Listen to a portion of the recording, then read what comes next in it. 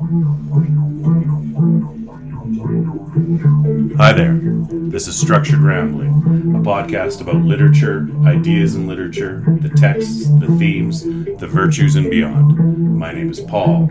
I'm a reader, a writer, a teacher, a fan, and a pig owner. Good day to you people of the podcast. This is Paul Zons to be coming to you, doing some podcasting. Talking about a text today, a little bit of a structured episode, although we're looking at just a particular moment in a text that captures sort of the fullness of said text. John Steinbeck captured the zeitgeist of the Great Depression better than any other American writer, in my opinion. He saw what was happening to the American people across that sparse time, and he wrote about it. Something else he did, though, was outline the plights of the weak and the marginalized in an already difficult time. His greatest work is The Grapes of Wrath, a book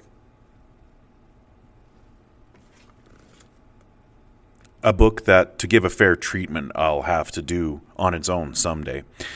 It is the sad odyssey of the Joad family, who leave their home in the Dust Bowl of Oklahoma, seeking a better future in California, and their struggles as they face the reality of what's happening in their country along the way. It's wonderful. It's a heartbreaking novel. My opinion is it's one of the greatest novels ever written. But today, I want to focus on a portion of Steinbeck's other novel of the Great Depression, Of Mice and Men. Specifically, one chapter where all the marginalized characters in the novel meet just once, just briefly. These four disparate characters represent the margins of Depression-era America. Four outcasts who together each take a side of framing the fourth chapter of the novel. Steinbeck has incredible control. Each of these characters could have a novel to him or herself, but only one of these four is a main character in this novel, and two barely have any scenes at all to speak of. They start in suspicious antagonism of each other because the world they live in is so cruel. It's cruel to them specifically, and they can only misunderstand and doubt each other. In the end, they almost come to a sad understanding, but the book moves towards its tragedy, and there's no time in it to spare telling for any more gentle moments. By the end of the novel, half of the characters in this chapter will be dead. The most important character here is, of course, Lenny, one of the two protagonists of the novel. I'm speaking about this novel assuming you know it or have read it, because I'm just talking about it as an episode. Lenny is massive, almost superhumanly strong, but he's a man-child with a mind that has never fully developed. George, the other protagonist, his friend and caregiver, must translate the complexities of the world so that Lenny can function within it. The world that George is translating, though, is a man's world, a physical laborer's world. There's no place for the weak or the complex. Lenny is the greatest tragedy of this book because he's doomed by setting, by time and place and prejudice. In a different place or a different time, he would have been tended to and cared for. He would have been given something to do, to contribute to his society. Maybe in a home better suited to his needs, he would have been taught over time how to control his strength, how to pet beautiful things without destroying them by accident. Sadly, he's in this world of men and labor, of stoicism and suspicion, where anything but the norm is ridiculed and eventually consumed. Lenny is the greatest tragedy in this book, but he's not exclusive, and sadly his tragedy brings more down with him. Candy is the old swamper in charge of tending to the bunkhouse. He's missing his hand, and the work he does is the nearest thing to pity this harsh man world can show a person. He's symbolized by his old dog, an old, tired mongrel that serves no purpose and all it does is keep Candy happy and is eventually put down. Candy is beaten down and used up by this world of the working man. He serves them in little useless ways because they can't put him down so easily as his mongrel. When they force him to let them kill the dog, he's broken and saddened by it. He latches on to George and Lenny. George has this natural compassion no matter how he tries to hide it, displayed through his caring of Lenny, and Lenny has a childlike innocence that will accept anyone, especially if George accepts them first.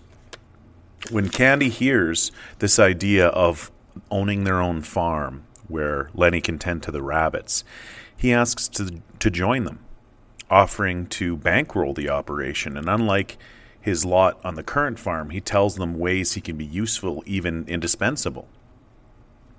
Candy gets caught up in George and Lenny's idyllic dream of a place of their own, a place where Lenny can tend those rabbits, but Candy's savings also brings the dream that much nearer. George even knows a place that their combined savings and future earnings could make attainable, and suddenly it's all within reach. Curly's wife is out of place in this setting. So out of place that she doesn't even get her own name. Steinbeck places her in an unhappy marriage with a temperamental bully, Curly, who suffers from a severe case of short man syndrome, and she longs for freedom and for fun. She's living a life, but it's a life without meaning. She's unfairly vilified by the men because they only see her as a direct line to Curly's wrath. They push her away, and thus further her need for companionship, ironically. This scene in question in Chapter 4 all centers on Crooks, the black stable buck who has a crooked spine from being kicked by a horse as a child.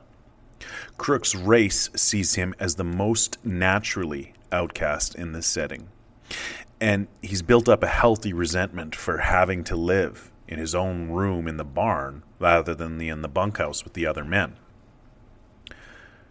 Crooks' area gets a long description at the beginning of the chapter.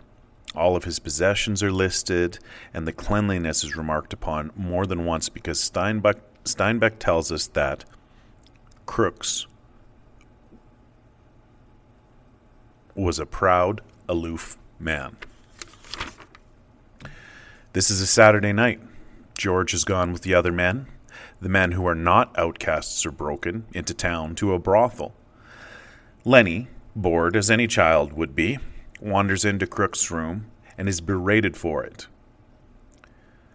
Crooks says on page 68, "I ain't wanted in the bunkhouse and you ain't wanted in my room." Lenny is too innocent to understand the inherent racism here. Doesn't get why Crooks wants him out because he doesn't understand Crooks' resentment. Crooks tires of being alone all the time, so he's built up his learning and his anger in equal balance. Still not trusting Lenny, Crooks mockingly speculates about how George could end up leaving Lenny behind someday or getting hurt in town. Crooks doesn't understand Lenny's innocence, and when the other man starts to rage at the speculation, Crooks realizes his mistake, saying, "Just sit down," and calms the situation. He then starts to be normal. He starts to speak normally, amending that all the time alone with only his books has perhaps caused him to speculate on possibilities. Crooks is too intelligent to really believe this, I think, but it does the trick. And the massive man relaxes as Crooks talks about his childhood and again laments how no one ever comes to see him in the barn. And then Candy arrives, looking for Lenny, and Crooks has more trouble being annoyed by this point. Perhaps Crooks feels more akin to Candy because they're both cast-offs, marked by a physical disability, as opposed to Lenny's, which is only apparent once you speak to him. As well, each of Crooks and Candy has a natural shortcoming in the eyes of the other men. Candy's age and Crooks' race, on top of their physical limitations. So it is possible that they've had an understanding like this before. Lenny is a big, physically strong laborer. He looks like all the other men, only more impressive still, and it's much easier for Crooks to resent him at first. When the situation between them calms, Crooks is more amiable to being visited. Crooks is more amiable to having them as visitors. He says on page 75, "Come on in. If everybody's coming in, might as well." It was difficult for Crooks to conceal his pleasure with anger. Candy and Lenny begin to discuss the dream farm with its rabbits once again. Crooks mocks this at first because that's his defense mechanism. However, as the discussion goes on, he too becomes interested. The dream farm becomes this utopia, a place where everyone has their role and everyone is needed and useful. Despite the fact that they're on a farm right now, they truly believe that if they farm their own one under George's leadership, it will somehow be pleasant, fair, equitable. Crooks finally falls under the spell as well and says, "If you guys would want a hand to work for nothing, just as keep, why, I'd come and lend a hand. I ain't so crippled I can't work like a son of a bitch if I want to."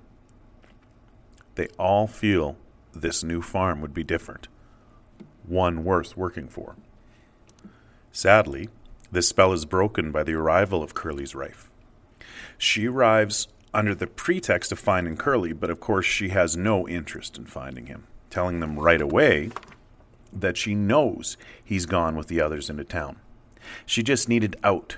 She's trapped, a prisoner, and before her ultimate tragedy comes to its conclusion, she will reveal to Lenny that she once had a dream too, a life of stardom, a life of fancy and fun.